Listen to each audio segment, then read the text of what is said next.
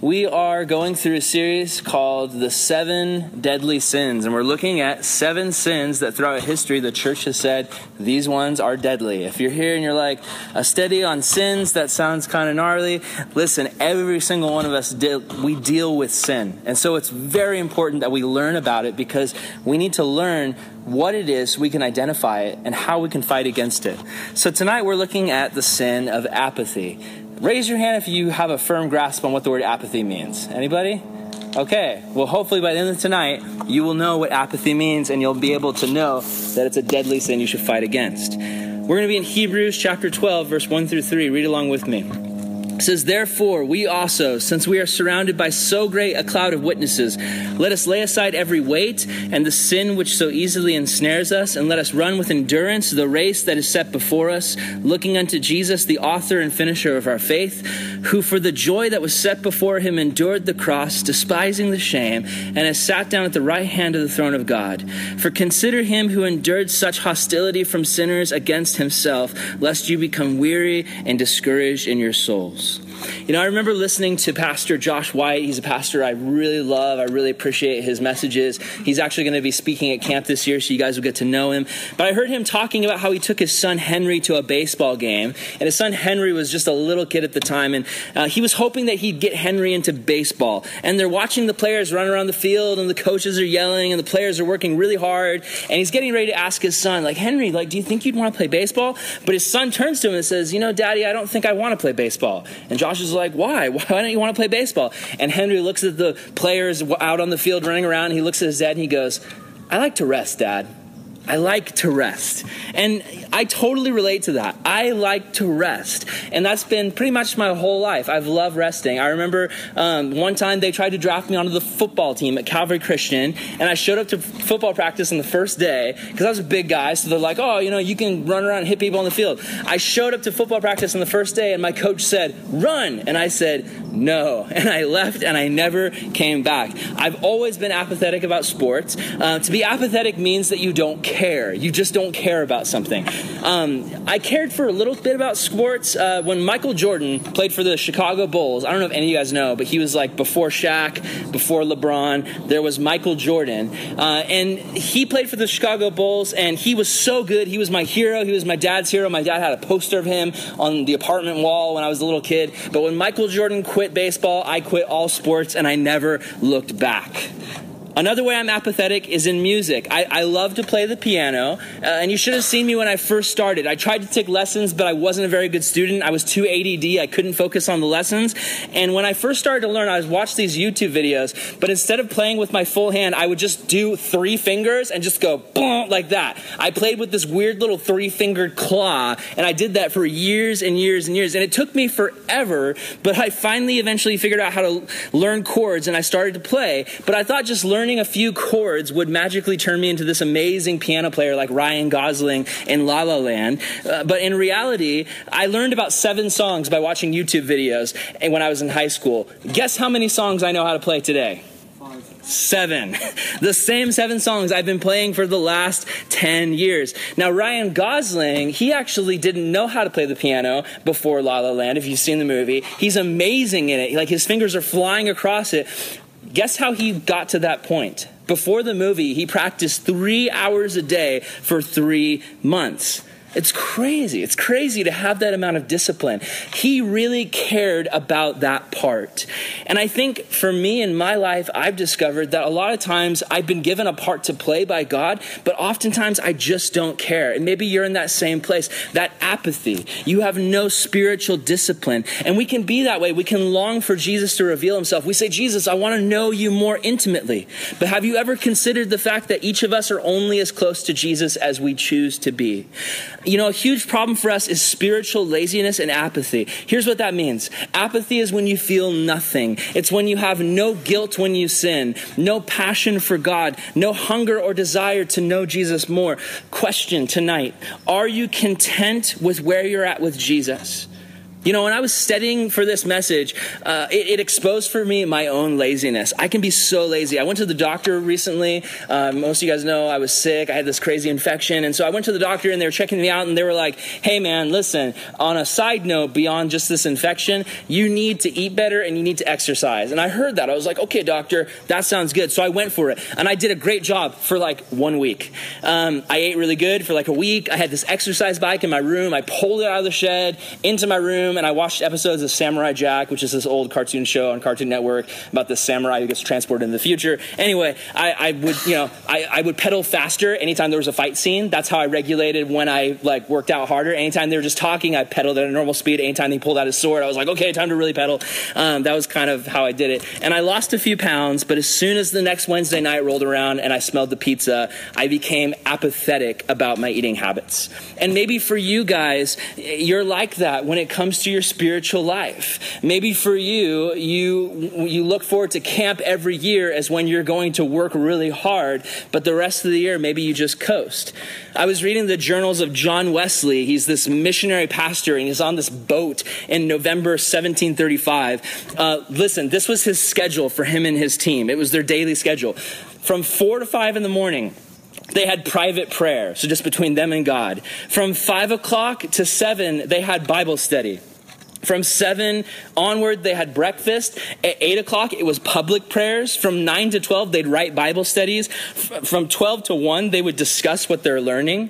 At 1, it was dinner, the last meal of the day for them. For some reason, they skipped lunch and just went straight to dinner. From 2 to 4, it was discipleship. 4 o'clock was evening prayer. 5 to 6 was private prayer again. 7 to 6, it was reading. 7 through 8, they went to church every night on the boat. From 8 to 9, they studied German because they were like going to Germany as missionaries, so they wanted to study German. And at 9 o'clock, it was bed. And they wrote, at that time, not even the restlessness of the sea could keep us awake. Holy cow, that is not normal. Like, I can't do that. Like, I read that journal. I was like, I don't even know if I'm a Christian. Like, I don't know if I'm saved. That's crazy. I'm not saying that's the goal, but listen, I admire their complete lack of apathy. You see, these guys are dedicated to the gospel. John Wesley and his crew, they're like, if we're going to be missionaries, we're going to be missionaries. So I asked myself after reading that, like, where's my heart? You know, we live in an amazingly advanced time, but I would argue that our advanced way of life has opened the door to a lifestyle of apathy. We have instant access to all the news in the world at all times. Social media connects us 24/7 to everyone's thoughts and lives, and we're more exposed than ever to the many tragedies in the world. Like, we know about how many children are starving in Africa. We hear about hurricanes and earthquakes instantaneously, and it changes the way we view tragedy. There used to be a time where the world was so small to people. If you lived in a town and something bad happened in your town, your heart broke for the people in your town and you would go to help them, and you really only knew about what was going on in your community. But nowadays, I read every day about people who are hungry and sick and dying, and it's easy for me to flip the switch in my heart to turn love and care for people off and turn apathy on. It's very easy for me sometimes to see someone going through a hard time, scrolling through social media, someone posting about a tragedy in their life, but because I've been exposed to so much, I just don't even pray for them. I don't even give them that. It's really easy to think we're doing something by liking a video of orphans who need food or using a hashtag for one day to talk about a cause and then forget it the next day. And this apathy touches all aspects of our life. We know there are people in our family who need prayer, but we'd rather play video games. We know there are people in our school who need to hear about Jesus, but it's so much easier just to like their posts on Instagram than to share the good news with them. We know that God has a calling and future for every single one of us, but it's hard enough to focus on our own schoolwork and academics and sports and extracurricular activities. And so spiritually, we sink into something called idleness. This is what idleness is. Idleness is a refusal to put any effort. It's a refusal to do anything, and it's a refusal to grow. Is that you tonight? Are you refusing to grow as a Christian? There's an old saying that's very true. Idle hands are the devil's workshop. Listen, Satan is always looking for Christians who are refusing to move forward on what God has called them to do because he knows how easy it is to put alternatives into their empty hands. Scripture tells us over and over again, redeem the time. And we are eager to take the easy way out. It's much more attractive for us to choose something that doesn't cost anything of us. For instance, I've been trying to wake up early lately, and one of the main reasons is I want to work out and I want to read my Bible. But lately I've found that it's very easy for me to wake up for an hour early, but spend that hour lying on the couch scrolling through my phone. Because working out costs me something. It costs me sweat and energy. Reading the Bible costs me something. Focus, my mind, listening to the Holy Spirit. But scrolling through Instagram and checking up on Facebook costs me absolutely nothing. It's mindless. Guys, we live in an age of instant everything, and that includes instant Christianity. We want microwave Christianity. We want to go to camp and have our lives completely transformed from just 1 week in the mountains. And Jesus is saying, no, that is just the start. That was literally, when you went to camp, the first piece of wood on that fire. You have to keep building the fire. God is not building your spiritual life for the whole year at camp. It's like changing your oil in your car. It's not like, hey, you're good for another 5,000 miles. Camp is not God changing your oil for that camp. It's God, yes, giving you a boost, but that only lasts for a while. And there are some of you right now who God has been telling you to get right with him, to start reading his word and praying more, to start listening to him and asking him, God, what would you have for me to do in my life right now? To ask you to give up a sin in your life, and your response is, I'm too busy for that right now, God. But I'll see you in July 10th through 15th. I'll be there. Do you guys realize that after you graduate high school, there's no more high school camp unless you become a counselor, which some people have done? It happens, but that's the exception to the rule. Somewhere along the line, your faith has to become your own. Have you ever been on a sports team with someone who's apathetic about sports? Have you ever been on a sports team with someone who just didn't care? Anybody? Raise your hand, yeah? I was that guy. That was me. In school, when it was time to play sports, everyone hated me. I literally, everyone's like, we gotta win. And I'm like, but what if we didn't? That was just me. I straight up didn't care. I was picked last for dodgeball, and it wasn't like, oh, boo-hoo, that's so sad for Aaron. He got picked last for dodgeball, poor kid. No, I absolutely deserved to be picked last for dodgeball because I cared about dodgeball less than anyone. I deserved it. How do you think it feels for God to have us on his team when we could care less? When we think showing up to church once or twice a month is what he's looking for. Listen, in a dating relationship, are you looking for a once or twice a month hangout sesh? Or even in a basic friendship? God wants more of us than that. But so often we refuse to be completely sold out for Christ. And in fact, we sell pieces of our heart to other sins and desires and passions. Have you ever prayed to God and said, Lord, just make me pray more? He's not going to do it. You have to pray. Have you ever prayed, Lord, make me understand your word? Listen, God can't stick a USB thumb drive of the Bible into your head and download all the knowledge. You have to study them. You have to open up the word for yourself and do the work. Imagine if you had a brother and sister. How many of you guys have a brother or sister? Anybody have siblings? Okay, so imagine this. You made them this amazing meal. For some reason, God just filled your heart with joy and service, and you made a meal for your brother or sister, and you set it in front of them, and you said, eat up, bro. Eat up, sis. And just imagine that their response is they looked at you and they said, oh man, that's really hard. In fact, I don't feel like lifting this fork. Can you spoon feed this meal to me? Actually, just imagine that, spoon feeding your brother or sister. Or imagine this, your brother or sister says, actually, chewing is way too hard. Can you just do what the birds do and chew up the food and spit it into my mouth? I'm sorry if I just gave you a horrible vision of you doing that to your brother or sister. But listen, that's often what we want of God. We say to God, listen, I will give you the bare minimum effort. I'll show up to church, you take care of the rest. But you better make sure that the pastor is really engaging and really funny and he has really good illustrations, or else I'm not going to get anything out of it. That's one of the biggest reasons that people leave the church as the adults. Any church, people, they're asked, why did you leave that church? And they say, oh, you know what? I just wasn't really being fed there. I would ask them the question, was the pastor teaching the Bible to you? Well, yeah, he was, but I just really didn't like his style. I didn't really connect with it. Okay, so if you're starving and someone puts Mexican food in front of you, but you say, hey man, Mexican food is okay, but I actually prefer Italian food, so I'm not going to eat it. Can you say that you weren't being fed? No, you were being fed. You just refused to eat. When we understand this, when we wake up to this reality, it'll change our Christian life. You can get something out of a Bible study, even if the worst Bible teacher of all time teaches it. The Bible says that God's word does not return void. Listen, I work extremely hard every week to try to give you guys good Bible messages, but I understand sometimes my messages stink. And I wish that wasn't the case, but I'm only a human, and sometimes you have good days and sometimes you have bad days. But the reality is, no matter how good my message is or how terrible it is, you can still be impacted and blessed and encouraged and inspired to follow Jesus as long as you show up to the table and say, here I am, God, put food in front of me and I'll eat. That's the thing about food. No matter how good or bad it tastes, it'll provide you with nutrition. God is constantly trying to speak to you, but some of you are not listening because he's not speaking in the way that you would prefer him to. Whose fault is it if you're left hungry? How many of you guys like to work out? Anybody like to work out here? Yeah? So you probably understand the idea of difficult pleasure. Here's what that means. Working hard at something that actually causes you pain to start out with, but eventually you get into a rhythm and you start to enjoy it. And it's like you feel the burn and you're like, oh, that burns, but it burns so good. It's hard at first, but eventually you come to enjoy it and appreciate it. Listen, God desires for us to do good works. He actually designed humans for work. When he made Adam in the garden, one of the first things he gave him was a job.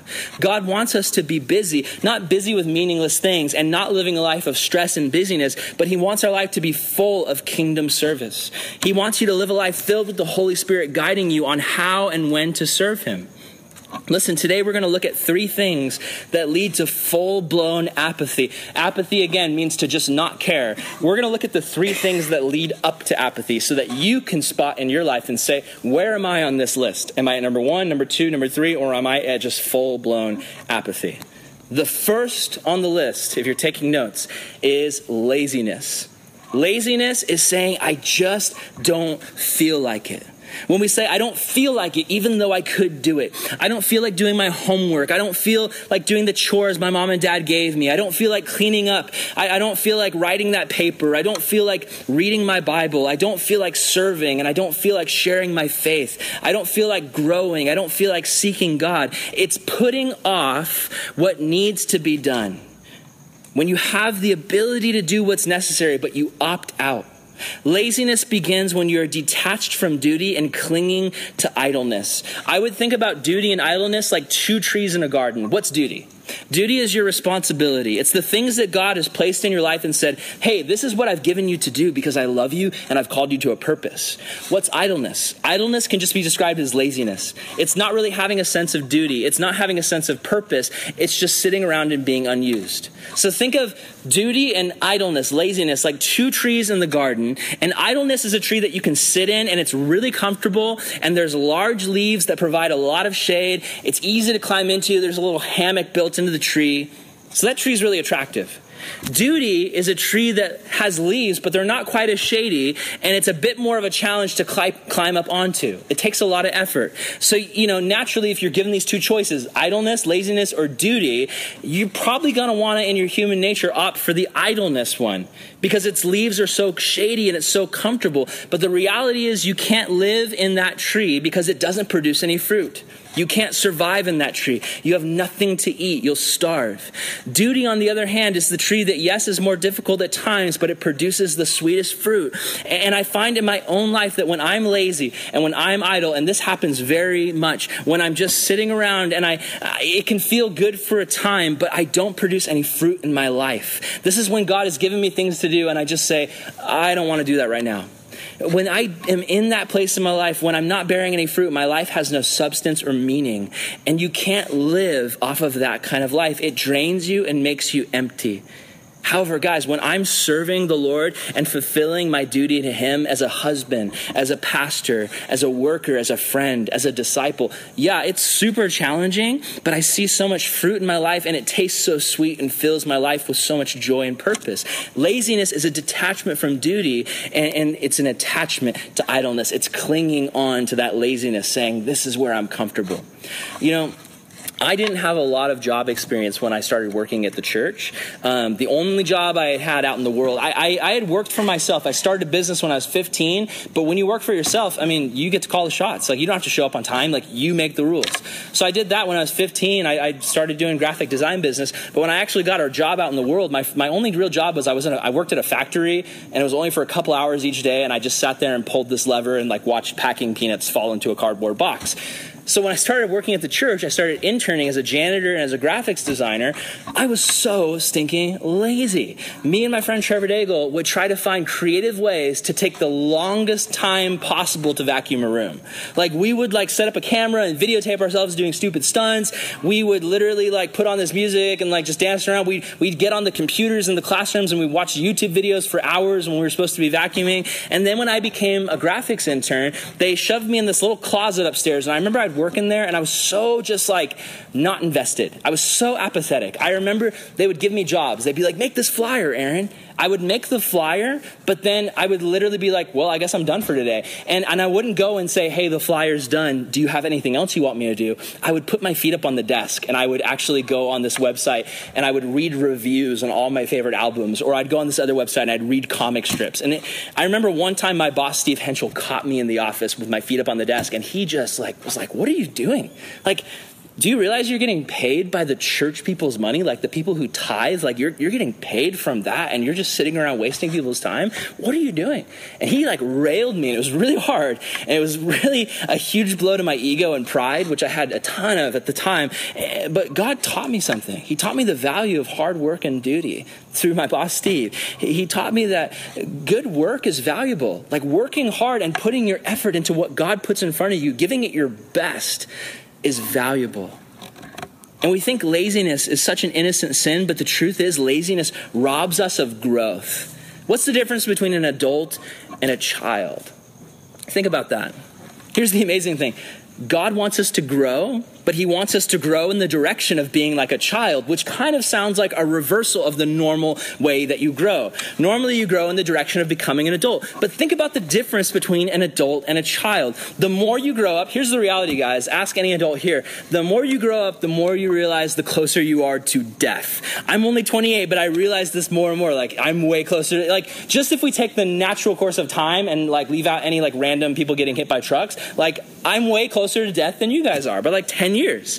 And when you're a child, you really truly feel alive. Colors seem brighter. Summer seems way longer. Would you guys agree? When you're a little kid and like you don't have like responsibilities, like summer seems way longer. You guys are at that point where like you're at your last good summers. You're going to get your first summer job, and after that, you're like, just fun times are over. Get ready for a life of endless toil. The world, when you're a kid, seems full of endless possibilities and imagination. When I was a kid, I used to play this game called the Stuffed Animal Kingdom with my sister Amy. We had this giant pile of stuffed animals, and we just went for it. Like, I had this dog named Snuggles, and he was like the leader of the Stuffed Animal Kingdom, and she had this dog named Spot or something. I don't know. He had like Dalmatian spots, and it had like a backwards cap. We had this seal, little Beanie Baby seal, but for some reason he had like super strength powers, so he was like the muscle, and like the lion was the king, and it was this whole thing. Like, we had this whole imagination thing. It was so fun. But listen, if my sister Amy asks me today, hey Aaron, do you want to go play Stuffed Animal Kingdom? I'd be like, what? No.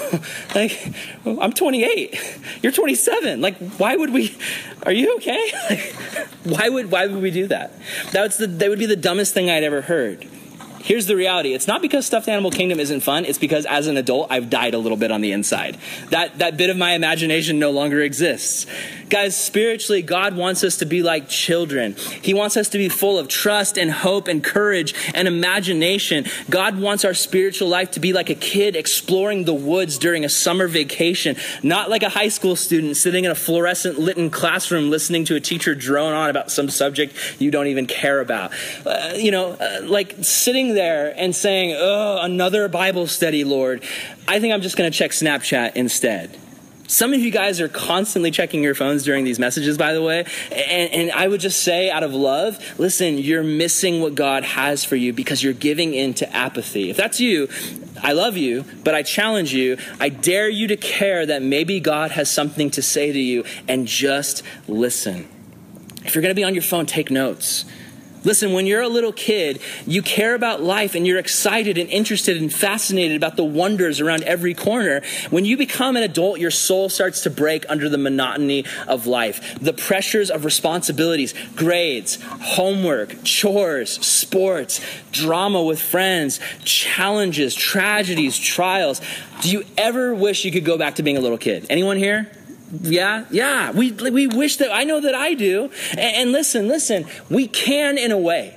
Because this is the kind of faith that God is calling us to, the faith of a child. I remember I used to babysit Emma Hill, a girl who goes here, and her siblings. And one particular night when I was watching her and her siblings, she was probably like 3 years old at the time, she wanted me to give her a piggyback ride. And while she was sitting on my shoulders, she wanted me, we were like outside in the backyard at the Hills house, same house they have now, and she wanted me to spin her around in a circle so she could look at the stars swirling around. So I did it, and she loved it. But when it was over, guess what she said?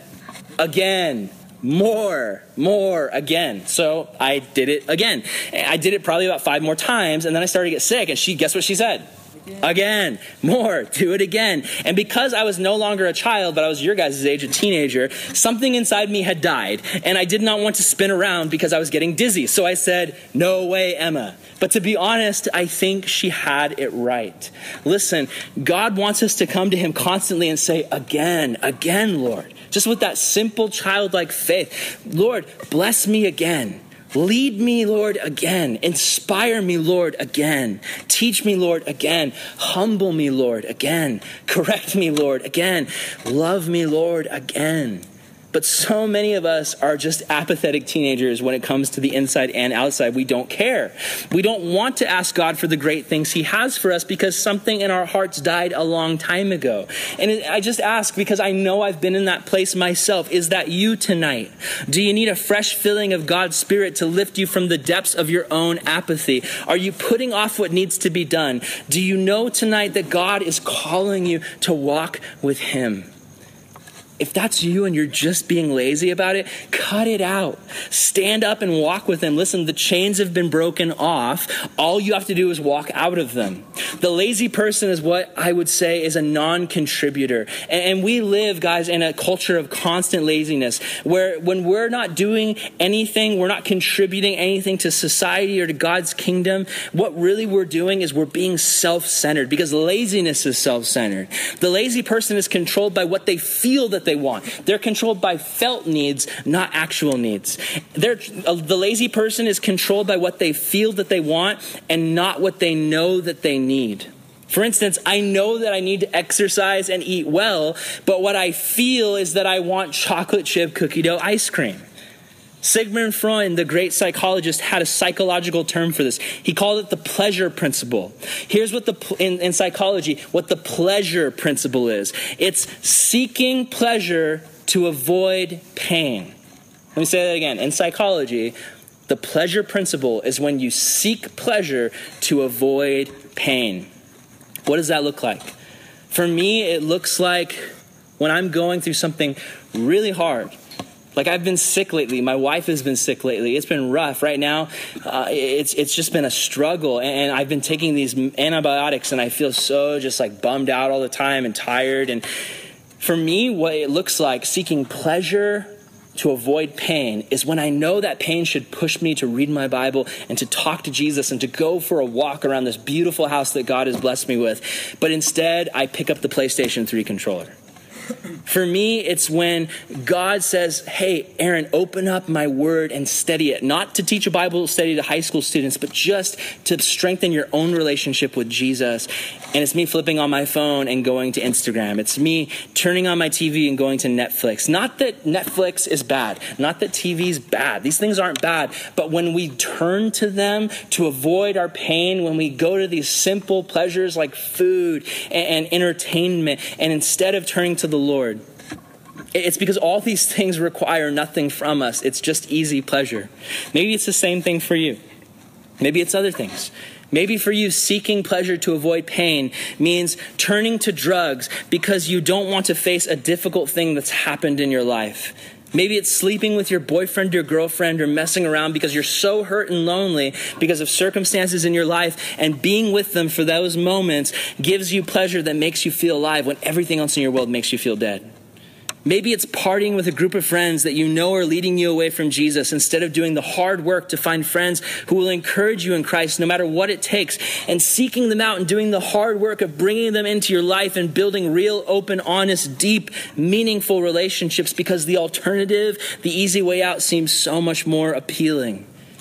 Maybe God has put something on your heart, some ministry to do, someone that you need to meet with and disciple, maybe serving in children's ministry at your church or our church. Maybe it's finding a new way to help your parents and serve at home, or volunteering in some way. Maybe he's put something on your heart, but you look at everything on your plate and you say, no way, God, I'm too busy. When really the reality for you and for me is, when we say that, it's not that we're too busy, it's honestly that we're too lazy.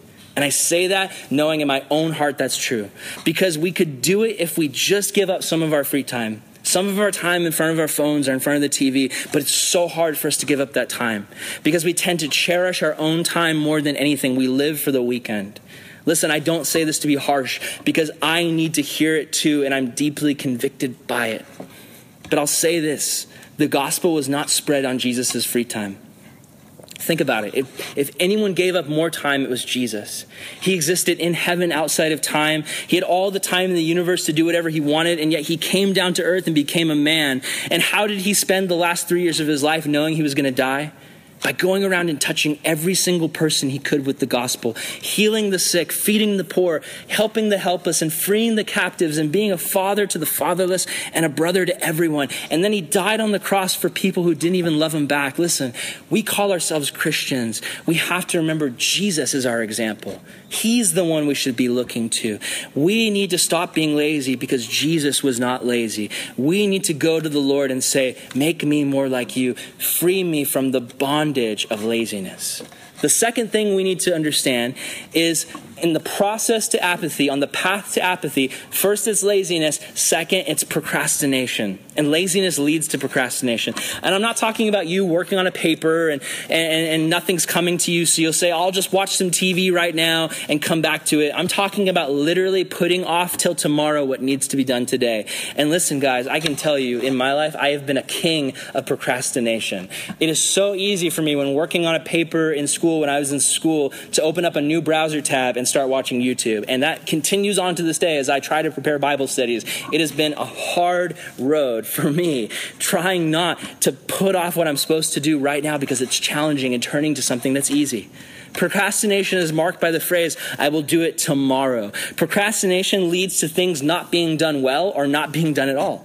And think about that. Doesn't it make sense? The assignment that you spent weeks researching and thinking through and planning and doing your best on versus the assignment that you waited 30 minutes till class to do, which one turns out better?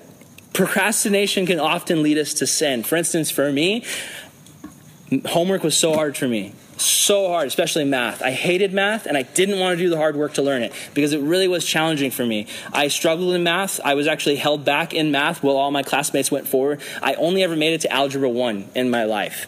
Never did trigonometry or geometry or anything like that, and part of that is because I went to Calvary at the time before we got serious as a school. Things were way more loose back then. But, I remember just procrastinating and not putting in any work and just saying I don't need math. And what ended up happening, well, it's true, I never needed math. I haven't done math since the 10th grade. Calculators are great. I've been fine. But that's not the moral of the story. The moral of the story is it led me to cheat because I still had to get good grades on those homework. And so what I would do is I would procrastinate and put things off, and then 10 minutes before class, I would go to the smartest people in my class, usually girls, and I would say, hey, what were the answers? And I would convince them to give them to me, and it was such a bad witness for me and for them. Listen, putting off till tomorrow what needs to be done today robs us of our ability to enjoy the moment. Because as most of you know, when you've procrastinated and you've put off something either at school or work or something God has told you to do, it's really hard to enjoy what you're doing right now. Because in the back of your mind, you know that you're not going to be doing what you're supposed to be doing. Jesus says, do not worry about tomorrow because there's enough to worry about today. And really, when you don't live life in the moment, you miss out on Jesus because Jesus is always in the moment. Have you ever tried to coast on the things God has done in the past? You remember, oh man, camp was so good. God really spoke to me then. And listen, the reality is he'd love to speak to you now, but you're just not listening. Literally, it's so funny that God put this message on my heart because I've been procrastinating for the last 2 weeks. Almost every day in the last 2 weeks, I've been eating a meal that was much too big or sneaking off to Rite Aid to get some ice cream and literally thinking each day as I shovel down another bite of cookie dough ice cream, I'm going to start working out tomorrow. Literally every single time. This is so convicting as a message to me. And it wasn't until literally yesterday that I started working out. I ended up going for a walk with my voice recorder, which is an app that I use where I can talk into it and it writes everything down into a little Word document. And I said, God, I'm going to walk and pray and write down everything you tell me to say, and I won't stop walking until you give me a message. And I ended up walking for 8 miles, which was brutal. Like the Lord was like, I'm going to punish you for your lack of being healthy. And I ended up burning 1,000 calories. And I ate a burrito that night. And I've never felt more in my life that I had earned a burrito. I think God was trying to teach me something. So I understand the struggle. Absolutely. We do this with God. We say, I'm really going to start walking with God when camp comes. I'm going to start reading my Bible every single week, but next week. I'm going to start making church a priority so that I can hear God's word to me and be around other Christians who can encourage me in small groups. But I don't know if I want to come tonight. We constantly procrastinate and it never does any good for us. Listen, Jesus would say to you guys, I've called you to live today. Quit dying and walk in the light of the living. Proverbs 18:9 says, he who is slothful, that means lazy, in his work is a brother to him who is a great destroyer. Listen, laziness and procrastination rob us of our joy because we were not getting done what needs to be done. We're wasting our time when people around us are dying and going to hell, when friends of ours are leaving the faith, when friends of ours are slipping away. Why don't we reach out? We say, I'm not ready to reach out to them now. I'll wait. And then we wait and they slip further and further away. Listen, we need to be hungry for the Lord today, not tomorrow. Honestly, guys, oftentimes the places we are laziest is our spiritual life. We'll be a workaholic if it makes us the valedictorian, or gets us a spot on the football or cheer team that we want, or makes us a ton of money. But will we work hard for God's kingdom?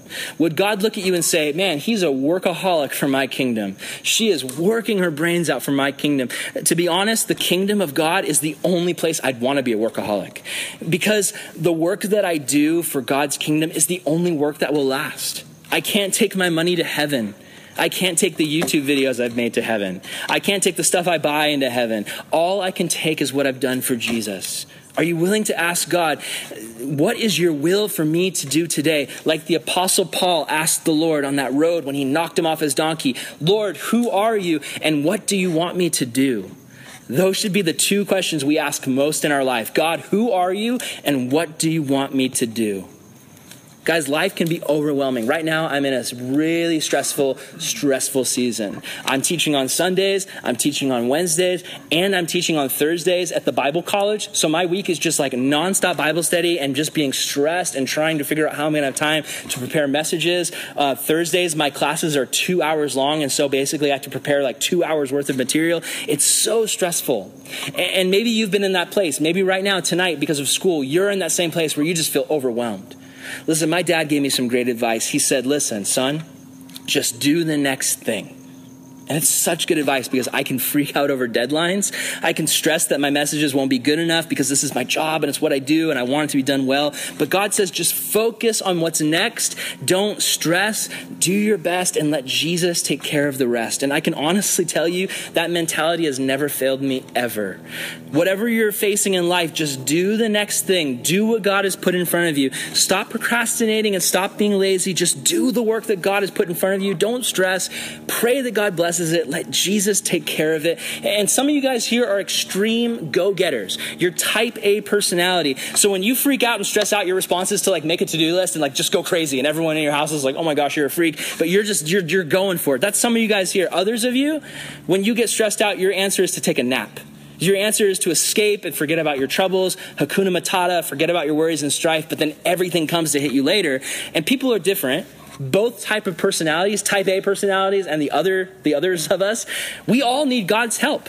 Because listen, you might think the go-getter type A personality has it better, but really that person is in danger because often they can try to do things in their own strength. And they get so fired up that they crash and burn. While the other person can get so lazy that they do a terrible job on what God has put in front of them. Listen, God is calling all types of personalities in this circle to give the things that they've been given to him and then do their work diligently. Guys, listen, the key, two parts of the key. The key is to work hard and rest in Jesus. Do you get that? Work hard and rest in Jesus. Not work hard in your own flesh or rest in your own bed. It's a paradox. It's being two places at once. Working hard by the power of the Holy Spirit and resting in the security that you're loved by Jesus and he'll give you everything you need. And some of you are here tonight and you need to surrender and say, Jesus, I can't do it without you. No matter what God has put in front of you right now to do, I think for many of you, and you know what it is, you've been avoiding it. Jesus says, follow me. Whatever it is, surrender it and give it to me. I can help you with it. But now we need to look at the third thing on the path to apathy. The third thing on the path to apathy, remember, it's first laziness, it's then procrastination, but thirdly, it's despair. It's despair. Despair is not saying, I don't feel like it, or I'll do it later. It's just straight up saying, I can't. I'm so overwhelmed that I just throw my hands up in the air and say, I just can't do it. Have you ever been there in life?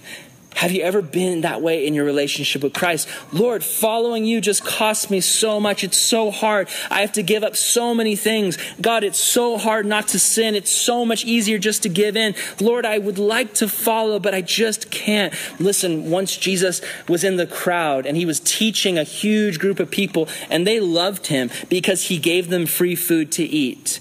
And it's kind of like being in a church and loving it because you like the coffee that they serve or the band that is playing or the speaker, and they make you feel good. But then Jesus gets up like the most radical preacher ever, and he starts preaching and he says, hey, listen, if you want to follow me, you've got to do some hardcore stuff.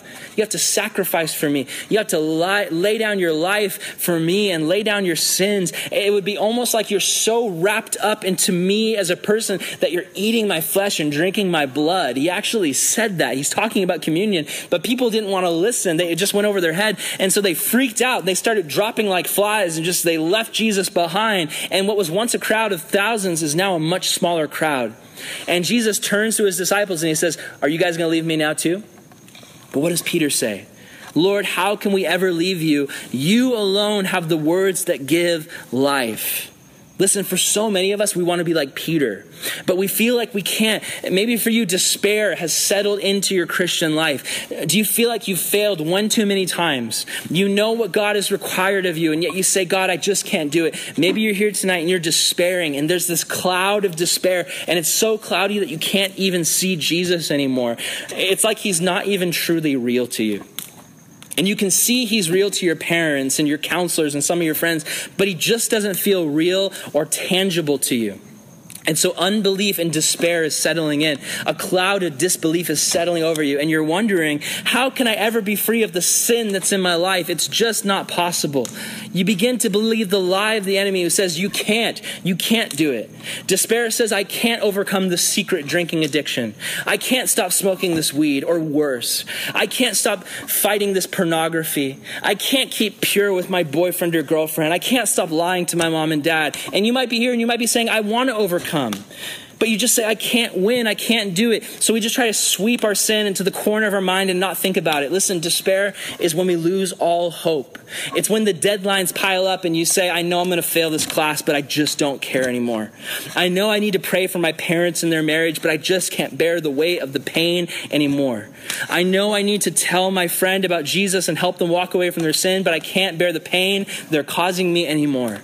Man, guys, I've struggled so much with that one in my life. Watching people I love slipping into sin and just wanting to give up on trying to pull them out of it. Guys, you have to remember this. As a Christian, we don't work for victory, we work from victory. Guys, the battle's already won. Jesus won it when he died on the cross. And we have a hope now in Christ. We have a hope in him that no one else can give us. Do you long to do the right thing, but you cannot seem to do it? Are you here today and just so full of despair in some area of your life? Listen, guys, despair is not always a bad thing. It can sometimes be bad, but when it causes you to be at your breaking point, when your despair brings you to the end of yourself and you realize how empty you are, Jesus can use it to show you how to open the door to your heart and let him fill it. But if we allow despair to settle into our heart, it will destroy us. Is there something here tonight that you're in despair over? Don't give in. Have hope in the God of the impossible.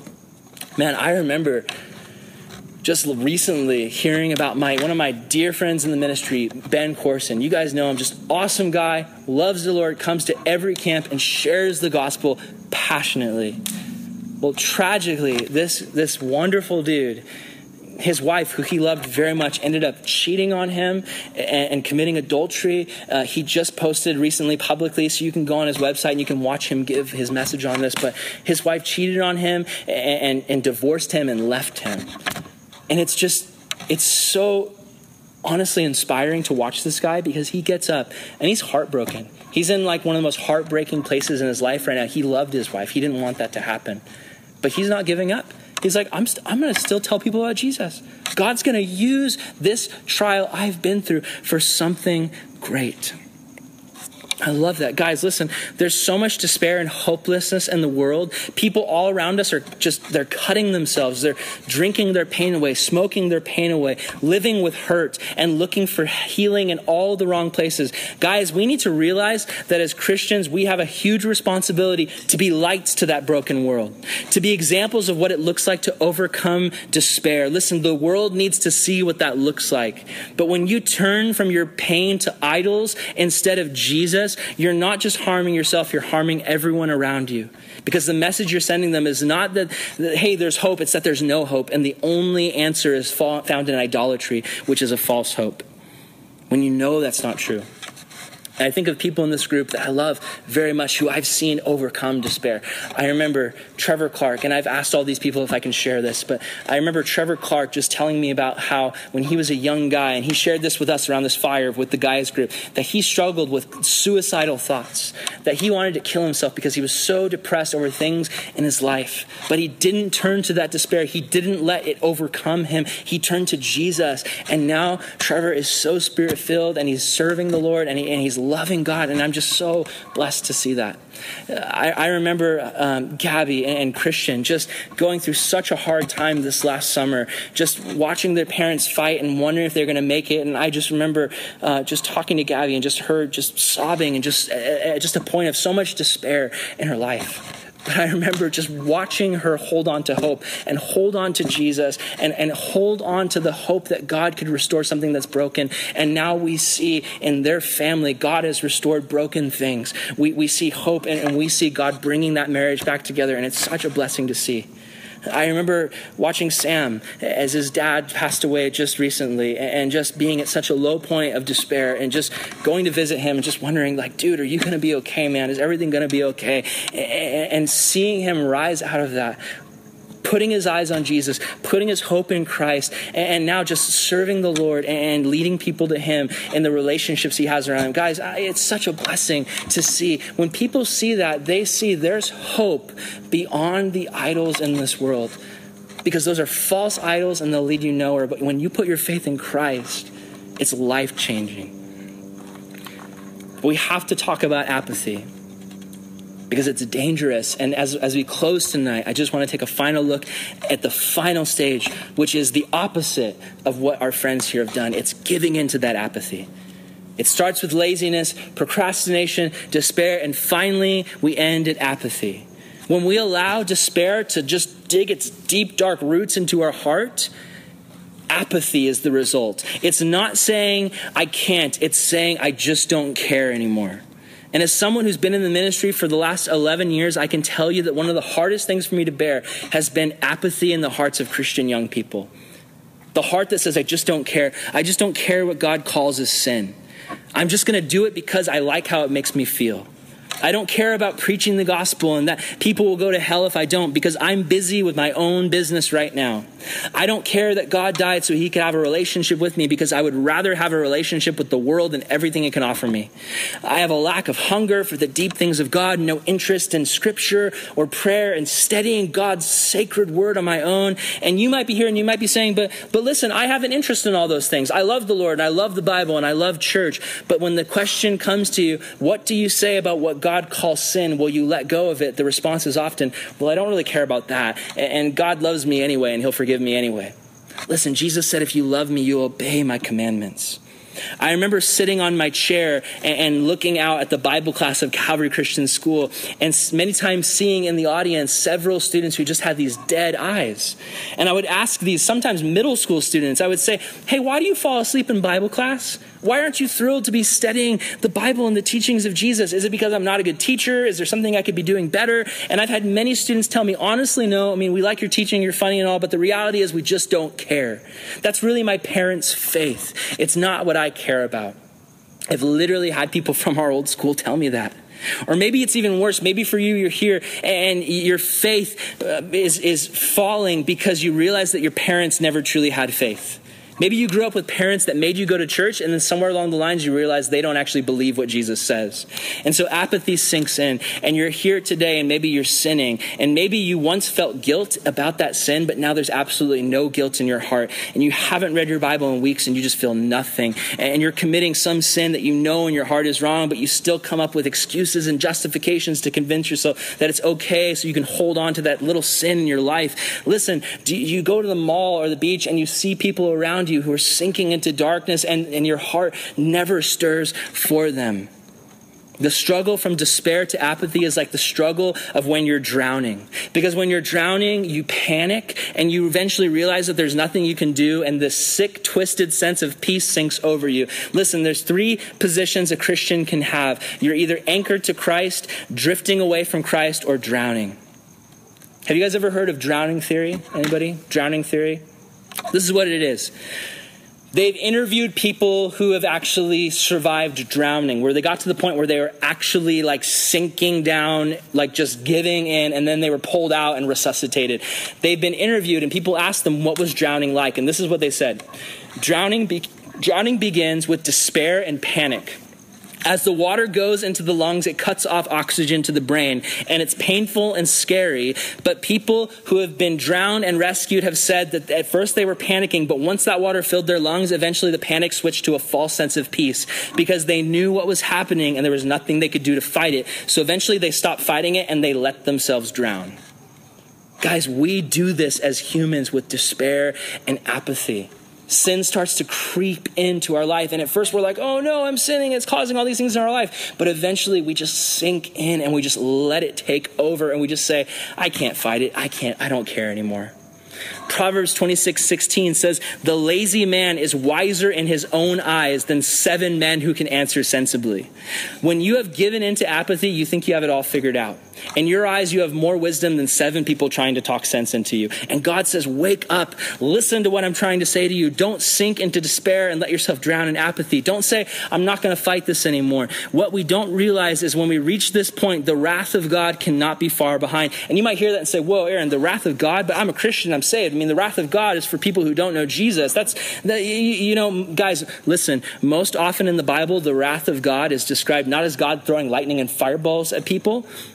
It's God giving people over to their desires. That's what the wrath of God is described as. It's God giving people the sin that they want.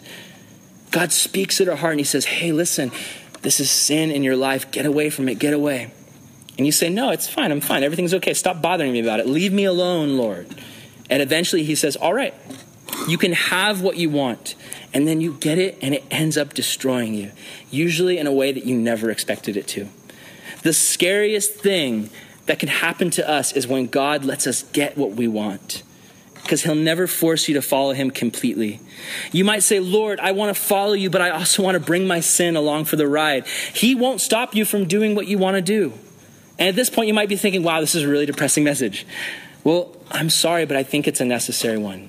And I'll give you some hope here at the end. Listen, I think now we need to look at how do we break free from this sin? Because we never just want to talk about sin. We always want to talk about the freedom that's found in Jesus. So how do we break free from apathy? Well, first we have to find our center. Listen, to break free from apathy, we have to find our center. And we can't do this by working really hard, by saying, I'm going to be a really good Christian tomorrow. Listen, recently I installed shelves on my wall, and I'm not very handy, but I went to IKEA and they gave me this little drill that came with the shelf, and I was like, all right, I'll try. It was really important for me to use this tool called a level. Have you guys ever used a level? So you use a level, and it's this tool that shows you if things are straight and not crooked. It shows you if you're centered properly. Listen, if I install a shelf and the shelf is crooked, and let's just say that like Pixar makes a movie about shelves called Shelves, and the shelves are alive, you know, like in Toy Story or Cars or whatever. The shelves are alive.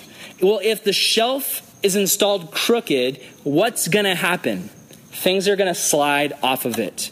Now, let's say the shelf tries really hard to be a better shelf. He's like, I'm going to do it, guys. I'm going to be the best shelf ever. He says, I'm going to just be like super strong and like support more weight than I ever could. Listen, it doesn't matter how hard he tries. If he's off center, it doesn't matter how hard he tries to be a good shelf. He's always going to have things slip.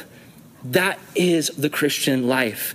We need to become balanced. We need to find our level and our center in Christ alone. Because when our center is Christ, he holds our world together and things don't slip. We need to find our center in Christ alone. Christ alone. Not Christ and sin. Not Christ and the crutches we depend on to deal with our pain. Not Christ and the friends we allow into our life who lead us away from him. Not Christ and rebellion. I remember when I was your age, God saying very, very clearly to me, Aaron, I want you alone. Not you and your life plans. Not you and your goals. Not you and your sins and vices. I just want you. He wants all of me and he wants all of you because he wants us to experience all of him. And that meant for me, I had to leave behind things that caused me to lose my center. But listen, I'll tell you this, I've never left anything behind for Jesus that I've regretted. No man is free until he is free at the center. Jesus says, come to me, all you who are weary, all you who are lazy, all you who are apathetic, and I will give you rest. Jesus says, I have come to awaken your soul, to give you not only forgiveness of sins, but to give you life. When we become apathetic, it's because we've forgotten what the gospel really means. The gospel is never about anything that's found within ourselves. It's always about what Christ does within us. The gospel is all about self-surrender. That is what Jesus did on the cross, and he calls us to a life of self-surrender. It's about realizing who Christ has made you to be and receiving into your life Jesus Christ and everything he desires for you. Listen, you might be here today and you might be so frustrated with how many times you failed and sinned and fall on your face. You might look at Jesus and say, Lord, Christianity is an impossibility. And he would look back at you and say, yes, that's true, but it's only impossible if you do it in your own strength because nothing is impossible if you have my spirit within you. Just ask Peter who walked on water. Hebrews 6:19 says, this hope we have as an anchor of the soul, both sure and steadfast, in which enters the presence behind the veil. There's no reason to drift or drown when you have the anchor of Christ. Jesus is the anchor of soul. He's the anchor of hope. And holding on to the anchor of hope will move us from laziness to service and productivity. Ask yourself that tonight. Am I serving Jesus in my life in any way? Am I producing for the kingdom? Do people look at you and say there's something different in them? They have a hope that I don't. They serve in a way unlike anything I've ever seen. Jesus says, I am the vine and you are the branches. How do we produce fruit in our life? It's because we live on the vine. Guys, listen, Christianity is not a belief system. It's not a belief system. It's a living relationship with the God who created the universe. Christianity is not a belief system. It's an entirely new way to be human. We should stop saying this is what I believe and start saying this is what I am. Hebrews 3:15 says, today, if you will hear his voice, do not harden your hearts as in the rebellion. Listen, I'm calling you tonight. Put aside the things that rob you of your joy and start embracing the things that produce joy in you. I encourage you tonight to rid yourselves of anything that is preventing you from hearing God's voice. And right now, just as we get ready for Emily, just to close us in a song of worship, I want to just invite you guys just to sit and listen to God's voice. Lord Jesus, we love you so much and we're so thankful for you. God, we are so thankful for your voice that speaks to us from across the universe, from across the heavens. You're the God who's broken into our reality because you love us so much. God, I just pray that you would protect us from laziness and lead us to service, God. God, I pray that you would lead us away from procrastination and lead us to discipleship, God. Lead us to a place where we are actively not just trying to be church kids, but we're trying to be disciples. Lord, for anyone here who is in despair, I pray that you would lift that cloud of despair and replace it with the sunlight of your confidence, the confidence we have in Christ, the confidence that our hope is in heaven, that when we die, we will actually be more alive than we have ever been in our entire lives, that we will enter into a new heaven and new earth that you've created for us, a life beyond anything we could imagine, beyond our wildest dreams, a life without pain and a life full of only love and joy. God, we pray that you would take our apathy, take my apathy, and replace it with passion. Give us a passion for your name. Give us a passion for you. Help us to live for you so much more than we live for anything else. Jesus, we dedicate this moment to you. In this time, God, as we sing, if there's anyone here who has anything on their heart that they need to get off of their heart, I encourage you, give it to Jesus during this song. Just give it to him and say, God, take the laziness, take the procrastination, take the despair, take the apathy. Give it to him and let him replace it with the good things. We love you, Jesus, and as we worship God, we want to give it all to you right now. In your name, amen.